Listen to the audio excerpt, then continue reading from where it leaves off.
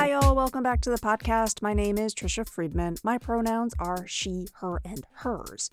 On today, I am really excited to bring you a conversation with the award-winning teacher, librarian, and author of the brand new book, Too Much, Jolene Gutiérrez. Her new book is a reassuring, rhyming picture book that's all about sensory overload, an important topic to be discussing as part of back to school season and, of course, all year long. If you listen to the end of the episode, you'll learn more about a special giveaway of this book, as well as ways to connect with Jolene, today's guest. Before we get into the episode, I do want to just touch on a little bit of business. Now that it's August, I've also started my 3-month generative AI cohort learning with a group of 50 educators from around the world who have questions about the ways in which generative AI is going to shift practice in the classroom and in society. Now, that cohort with Shifting Schools sold out, and we heard from some of our Shifting Schools newsletter subscribers that they wanted the opportunity to join another cohort that started in September.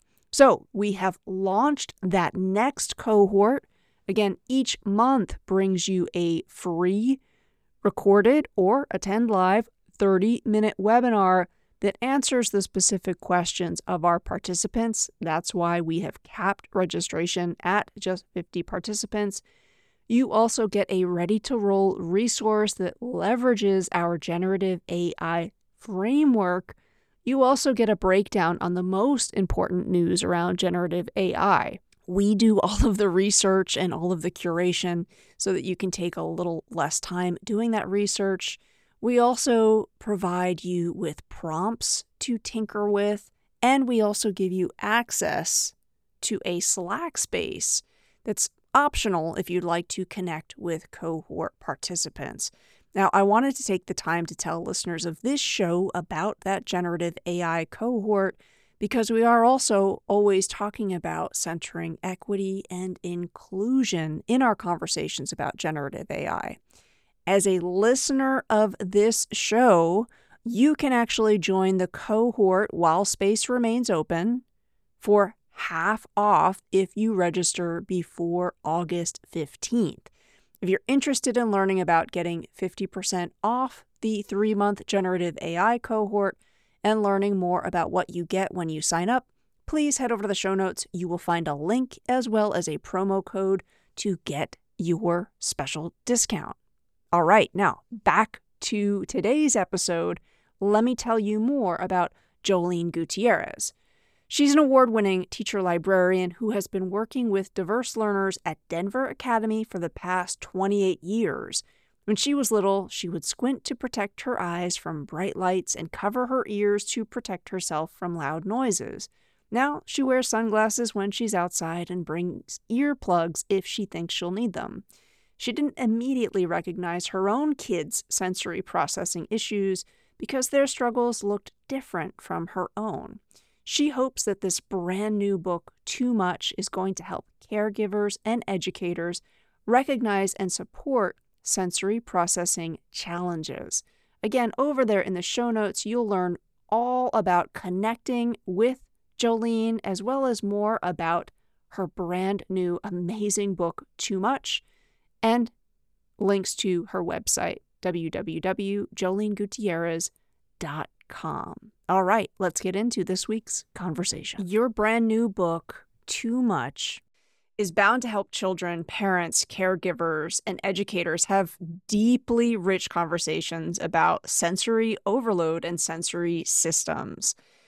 Can you talk to listeners of this show about why that conversation is so critical? It's one that I think has been absent from classrooms for a long time. Certainly wasn't being talked about a very long time ago when I was a kid in a classroom, and I'm glad to see that this resource is here to spark that conversation.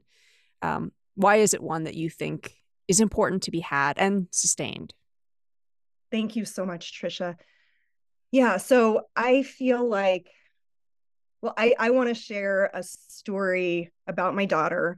because she is the reason I've written this book. And being misunderstood as a child can change everything in whatever capacity that is. And for her, when she started kindergarten, she was almost instantly misunderstood. She would push kids to get them out of her space.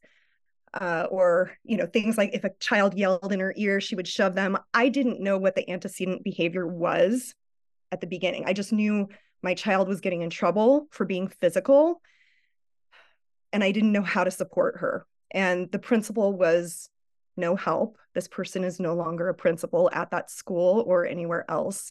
So I feel like it's okay to say that that principal said, I don't know what's wrong with your daughter. I don't think she gets it. And that was really hard as a parent to hear. So I was flailing, trying to figure out how to support my daughter and trying to figure out what was going on. After like a year and a half of digging and asking teachers, what happened? What happened before she shoved this child or hit this child? I finally started getting some of the pieces. It was during music class. It was during recess. It was during PE, during these really unstructured, loud, physical times. And she was overwhelmed. We saw a play therapist. We went for testing. We finally figured out this is sensory processing disorder and some social skills issues. And, there are other things too. And we started, then I could advocate, then I could address this. But in that time period, my daughter was labeled as the bad kid.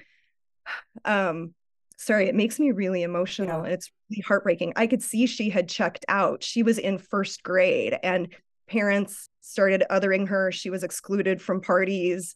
It changed her entire life.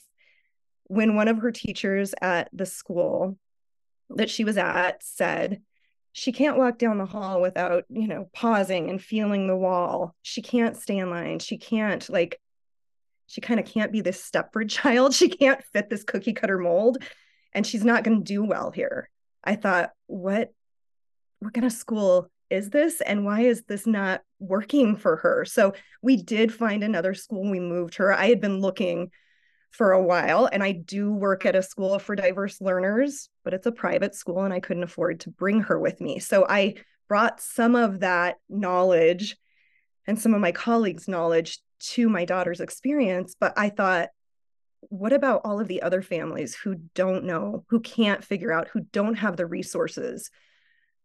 If you aren't in that child's shoes, you don't know what's going on. And it can ruin a child's life just from the very beginning. And these are the most creative, beautiful souls in the world. The kids who sense things so deeply are the most artistic, beautiful kids. So that for me, and as I went through the counseling and testing process with my daughter, I'm filling out all this paperwork and I'm like, oh yeah, that's me. That's me also.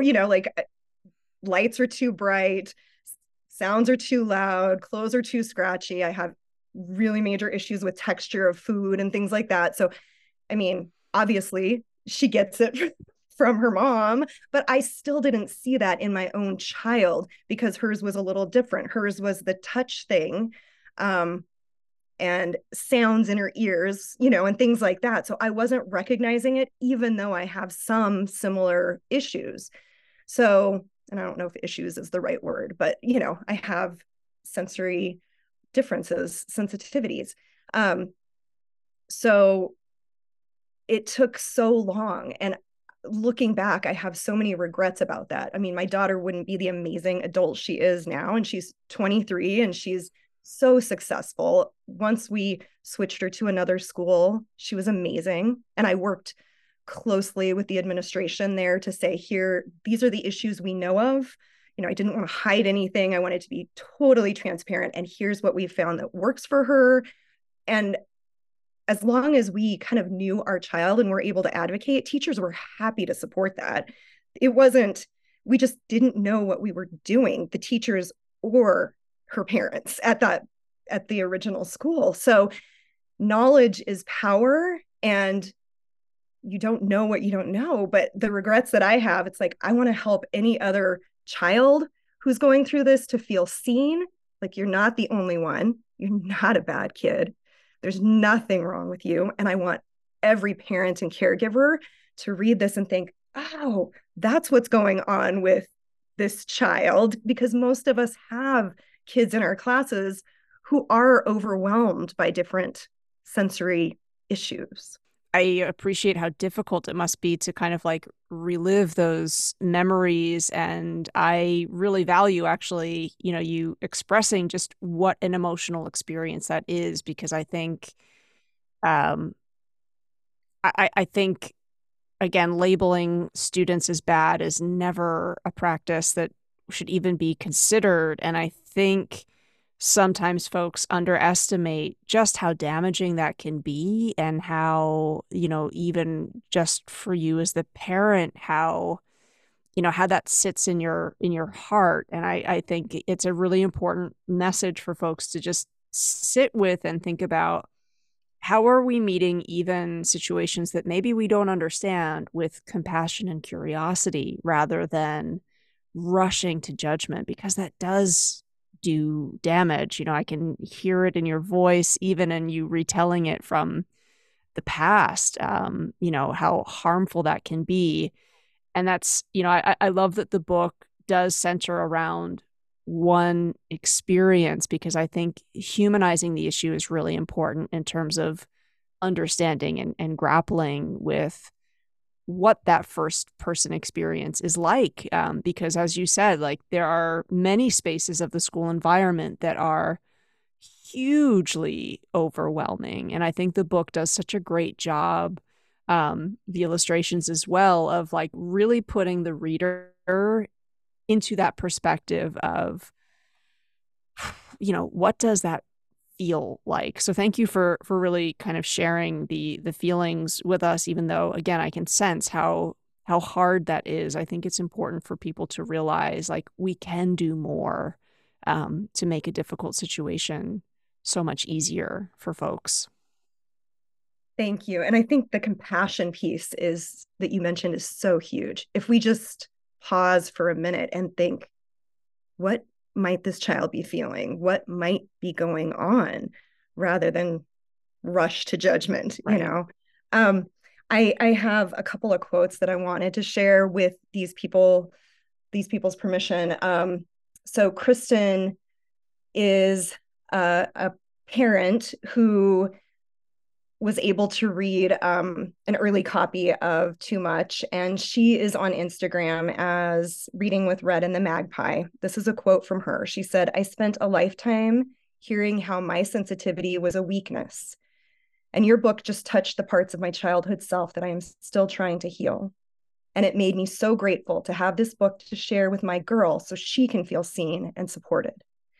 And these are scars that can last forever. And then Mike has no experience with sensory overwhelm, but he said, quote, "As a parent, I've heard a lot about sensory overload over the years, but this was the first time I understood what it feels like to live with this condition." And I think that's the other side of this book, that hopefully people can step into someone else's shoes, as you mentioned. And this is just one perspective. Like I said, I wasn't even recognizing the you know, same issue in my daughter, that I have, because it looked a little different. So it's still, sometimes you can't see the forest for the trees, or, I was too close to what was going on or whatever. But this is one fictional girl's experience, but hopefully it allows readers to get into that mindset and be more compassionate. And I think Angel Chang's art does such a beautiful job too of showing that and allowing us to really immerse ourselves into that world. It truly is an immersive text. I mean, and I think further than the education piece, you also really show how, yes, when we come to behaviors with curiosity and compassion and we ask questions, we also can make some shifts that have a real difference from students. Like, I've seen this in my practice. There was a time a long time ago where I thought, like, oh, having like a scent in my classroom will be like a really nice, transition for students. Like now we're coming into the minty space, but I had not factored in how, maybe I liked that scent, but for other students, it was like way too powerful, way too distracting. And essentially, like I was noticing this one student like had to like sit way on the other side of the what was an oil diffuser. Um, and they were very distracted by it. And we had a conversation and they just said like I really cannot focus on anything because of that smell. Like I'm really sorry, I know a lot of other people like it, but it's just like when I'm in this space, it's the only thing that I can focus on. And it was like the smell doesn't have to be there, right? Like I can get rid of the oil diffuser. And it made such a dramatic difference. It was like such a small shift, but huge, powerful difference for that student. And your book comes with great guidance on how we can rethink our sensory diet. And that's a concept that I think is great for us all to be thinking about, talking about more. And I'm wondering if you might have an example of a shift in a sensory diet that's been beneficial for you or beneficial in your home. That's a great question. So I think for anyone with sensory sensitivities, as we grow up, we become better able to deal with certain things. We develop coping strategies or mechanisms. So some of the things I do, I just do because I've learned to do those things. But I get really distracted by other sounds and noises. And so when I'm in a space where I really need to focus and I'm not the teacher, I'm in a lecture setting, I'm at a conference, I am constantly taking notes to try to force my brain to focus on just that sound of the speaker and me recording that sound. It's not always possible, like parties and things like that, and conferences, sometimes when there are side conversations, it's so hard because your brain wants to attend to everything and you can't. You just get little pieces of the story. So I do that as one thing. I'm also super fidgety. So I have jewelry that I fidget with. I have a fidget ring, bracelets. I try to do, and I taught my kids to, like less intrusive types of fidgets where you're pressing your feet into the ground or you're Mm. pressing your hands against each other to give yourself some feedback, your body some feedback, and to get some of that extra energy out or to wake yourself up or whatever you're needing at that moment. So lots of movements, lots of note taking. For me, certain scents, I love essential oils, but I've learned that with my students as well. I still have essential oils in my library, but I just hand a bottle to a student and say, smell this. Is Mm. this helpful for you? And I'm not putting things in the diffuser as much, only when I'm in there by myself, and then I'll turn it off when the classes are in there. Because I've learned that too. This is overwhelming. This scent is too much for this kid. So those are some of the things I do. And I really feel like I would encourage adults to, like we talked about, kind of observing kids, give kids a little bit of space and a little bit of voice, because when I was a child, I was viewed as like this high maintenance, picky kid. There were certain foods and textures I didn't like to eat. So my dad was like, you're picky, you're picky. There were definitely certain clothes I hated wearing because they were uncomfortable. It wasn't about me trying to be high maintenance. It was just about me trying to advocate for my own comfort. And so, if you watch your kids or your students and just observe some of those things like you did with the essential oils, how can I make things better for you? How can I better support you? And let kids kind of think about that. That way they're better able to advocate for themselves in the future too, because not all teachers are going to be totally tuned in or open to hearing things. Yeah, and I think that as you were saying, that self-advocacy and really maintaining your own boundaries, that's a lifelong skill that is so important in every dynamic. And, to expand on my class mint smell anecdote, when I had that conversation with the student and I just said, like, it's no problem, like I'm gonna just remove it, they were initially like kind of surprised and then almost had this feeling of guilt. And I was like, you know what? As much as I strive to really make sure there's not this huge hierarchy or power imbalance between myself and my students, it is there because that has been that student's experience in almost every single other educational environment. And I think, again, like checking in with students and checking in with one another. I even think about conversations I've had with my wife, who she's also very sensitive to smell. So when she's cooking, she insists like every other door in our house has to be closed because she can't stand the idea of like cooking smells being in other rooms. And she loves the overhead, like fan. But for me, that sound is like I cannot focus on anything else when that sound is on. So like we've come to kind of this compromise of like when that fan is used for certain smells and not for everything. But even as an adult, like my wife and I have talked about how our schooling was one in which, like, yes, you just be uncomfortable and that's it. And don't advocate necessarily for what can often be just like a minor little tweak. And that's not what we want, right? We want folks to feel like they can voice when something is making them uncomfortable, because I think if we can rehearse some of those situations where the discomfort is not necessarily like a really profound difficult conversation to have, then we can work up and have that competence to have the harder, more difficult conversations that we are likely going to have at some point in our life. So I just really I think that having conversations about sensory diets is beneficial for every student, not just the students who have certain sensitivities. Jolene, as a teacher librarian, you're all too well aware that, books have power and books like too much can be transformative. They help us better understand ourselves, our friends, our family, our peers. What influence did your role as a teacher librarian have when you were crafting this book and putting it together? Was that other identity of yours kind of on the back burner?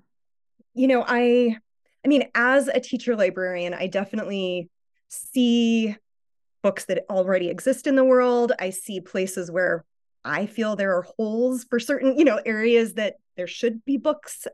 I see some of my own students' needs. And as an author, really what I strive to do is to fill those holes. So as a teacher, I love to teach stories of different people doing different things. I love to build compassion. I love to, I love those kinds of lessons. And so, those are the kinds of books I like to put into the world, the books that I wish exist or existed for me as a parent or for me as a teacher. And Too Much is definitely that. It's based, as I mentioned, primarily on my daughter and my son. He's younger, so my daughter is the child that I learned to parent on and figure things out with. And it's based on my own issues. But then, I, of course, couldn't not include some of my experiences with my students. The school that I teach at is Denver Academy, and it's a school for diverse learners. And oftentimes that means neurodiversity. So we have kids with certain diagnoses, ADHD, dyslexia, autism spectrum, but then we also have kids who don't have official diagnoses. And a lot of times there's kind of comorbidity of things, as I mentioned, so sensory sensitivities are common.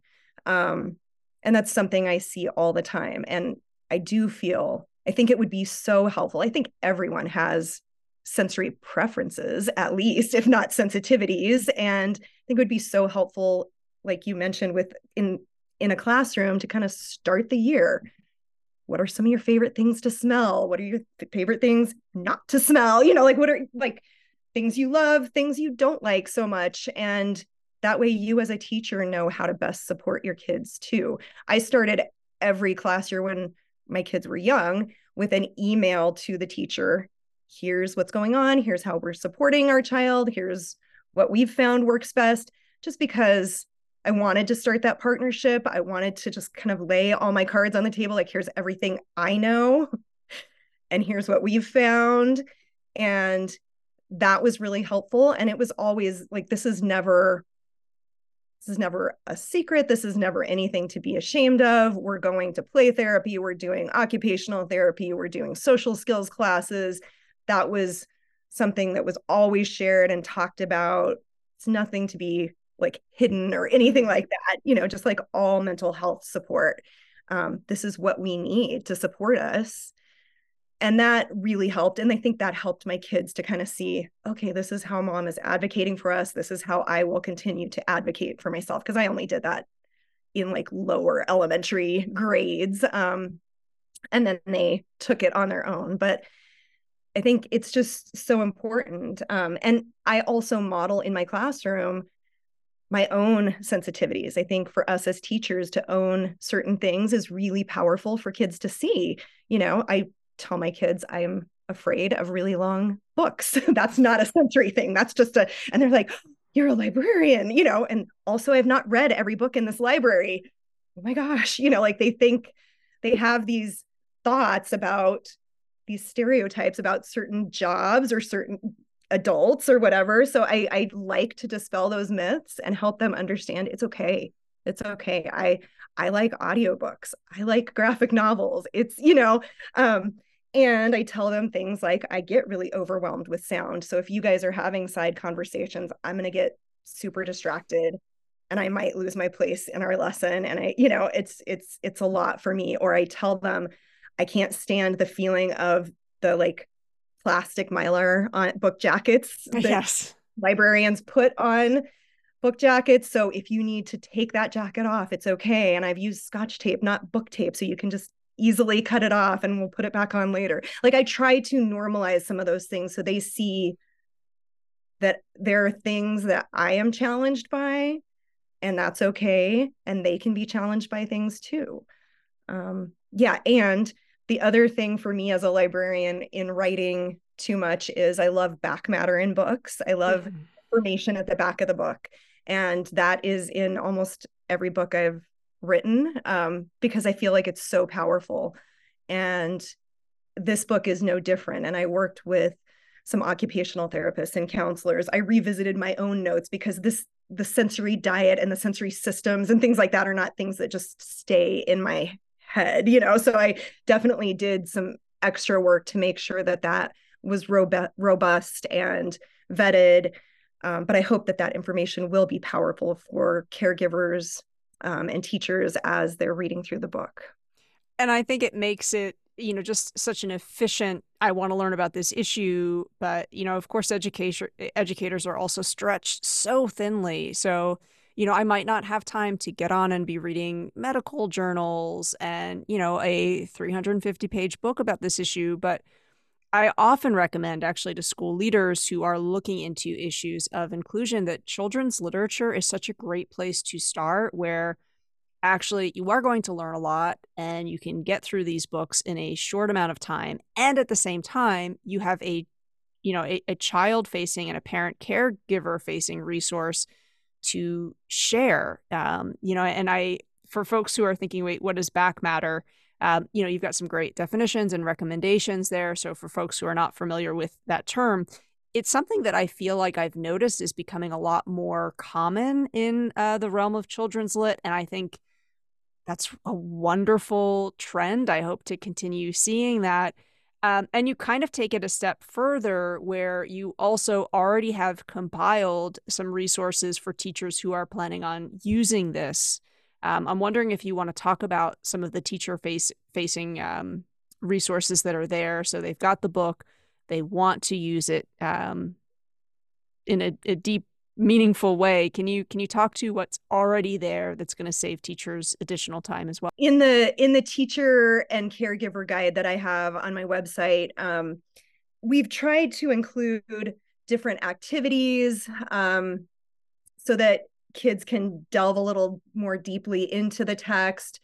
We have some art activities, deep breathing or meditational types of activities. things like coloring sheets and mazes as well. This book is geared a little younger. The back matter is high level content, but it is geared younger. It was originally written as a board book text, and I believe it will be released in 18 to 24 months as a board book. But that is something to know going into the book. And so that caregiver teacher's guide is also geared kind of toward the younger crowd. But as we were talking about sensory inventory kind of a thing, it makes me think, I should probably create some kind of sheet for teachers to help assist them with that in the classroom as well.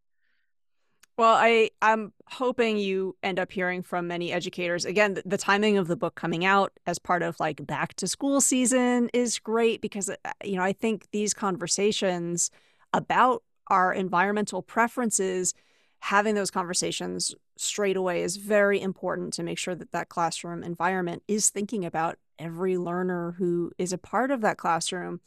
Jolene, for schools who are thinking they'd love to perhaps come and have you, I'm just thinking like so many school leaders would really benefit from having you come and speak to specifically their parent caretaker audience as well. For folks who would love to reach out to you to see how they can connect and have a book talk or, again, just take this one step further, what's the best way for them to reach out and connect with you to see about possibly inviting you into their community, either in person or virtually? Yeah, thank you for that. My website is www.jolenegutierrez.com, and it's JoleneGutierrez. And then my email is writerjolene@gmail.com. So it's WRITERJOLENE@gmail.com. Great. I'll be sure that that is over there in the show notes for folks to find. I also, we're connected on Twitter, or if when this comes out, that's still what people are calling it. And I love seeing children's lit creators. That community is so positive. They're supporting each other. But as you were saying, this book also it fills a hole. It is starting a conversation that there was a void for, and I think listeners, it is on us if as readers we want to see more books like this continue to be published, that we support them. So I always advocate for if you're on Goodreads, leave a review, even just mention that it's on your to be read shelf. I often also will say, like, get in touch with your local librarian if they haven't pre-ordered it. I have found that every librarian who I've ever been connected with loves knowing what folks want more of from their community. What else could readers do that could support you and Too Much moving forward? Is there anything else that you would love to see readers or prospective readers do to get behind the book and make sure that we've got more stories like this forthcoming? I appreciate all of those suggestions so much. They're perfect. Yeah, Goodreads is so important. Amazon, even though I prefer bookshop.org, Amazon reviews are important. A lot of people do purchase through Amazon. So if you're leaving a review on Goodreads, I would encourage you to just copy and paste that same review onto Amazon if you've purchased from there, or if they'll allow you. They have some rules about purchasing and things like that. And I love the suggestion to reach out to your local public library. Also, just spread the word. Tell a friend, especially if you have friends who have younger kids. I mean, this book, to me, the books are never about the sales, because the kid lit world, it's not a get rich quick place. It's just everybody who's doing this is doing it because they care, because they're doing it from the heart. And I think that's why it's such a beautiful community. But to me, this book is a book of my heart that really would have changed my life and my kids' lives had I known about things sooner. So, share this information. Let parents know, share it. If you have, if you're at a preschool or early childhood education center, share that information far and wide. That would be amazing. Jolene, thank you so much for coming on the show to talk about Too Much, which readers, I absolutely adored this book. I love children's literature. I read a lot of it, and this is a book that will stick with me for a long time. So congratulations, Jolene, to you for bringing it to the universe. Thank you so, so much, Trisha. I appreciate it so much. Listeners, thank you for tuning in to this conversation with Jolene to talk about her book. If you happen to be in the Denver area coming up this August 5th, this Saturday, you can join her book launch event. You can learn more about that by heading over to the show notes.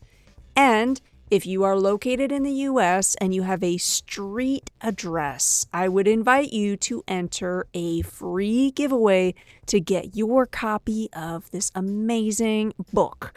In the show notes, you will find my email address. You can reach out and let me know. Just with a very short sentence, listen to the episode. Please enter me in the giveaway. I will be reaching out to the winner of that giveaway by the end of next week. So that gives you 7 days to enter this amazing opportunity to get a free copy of an outstanding book. See you again next Thursday.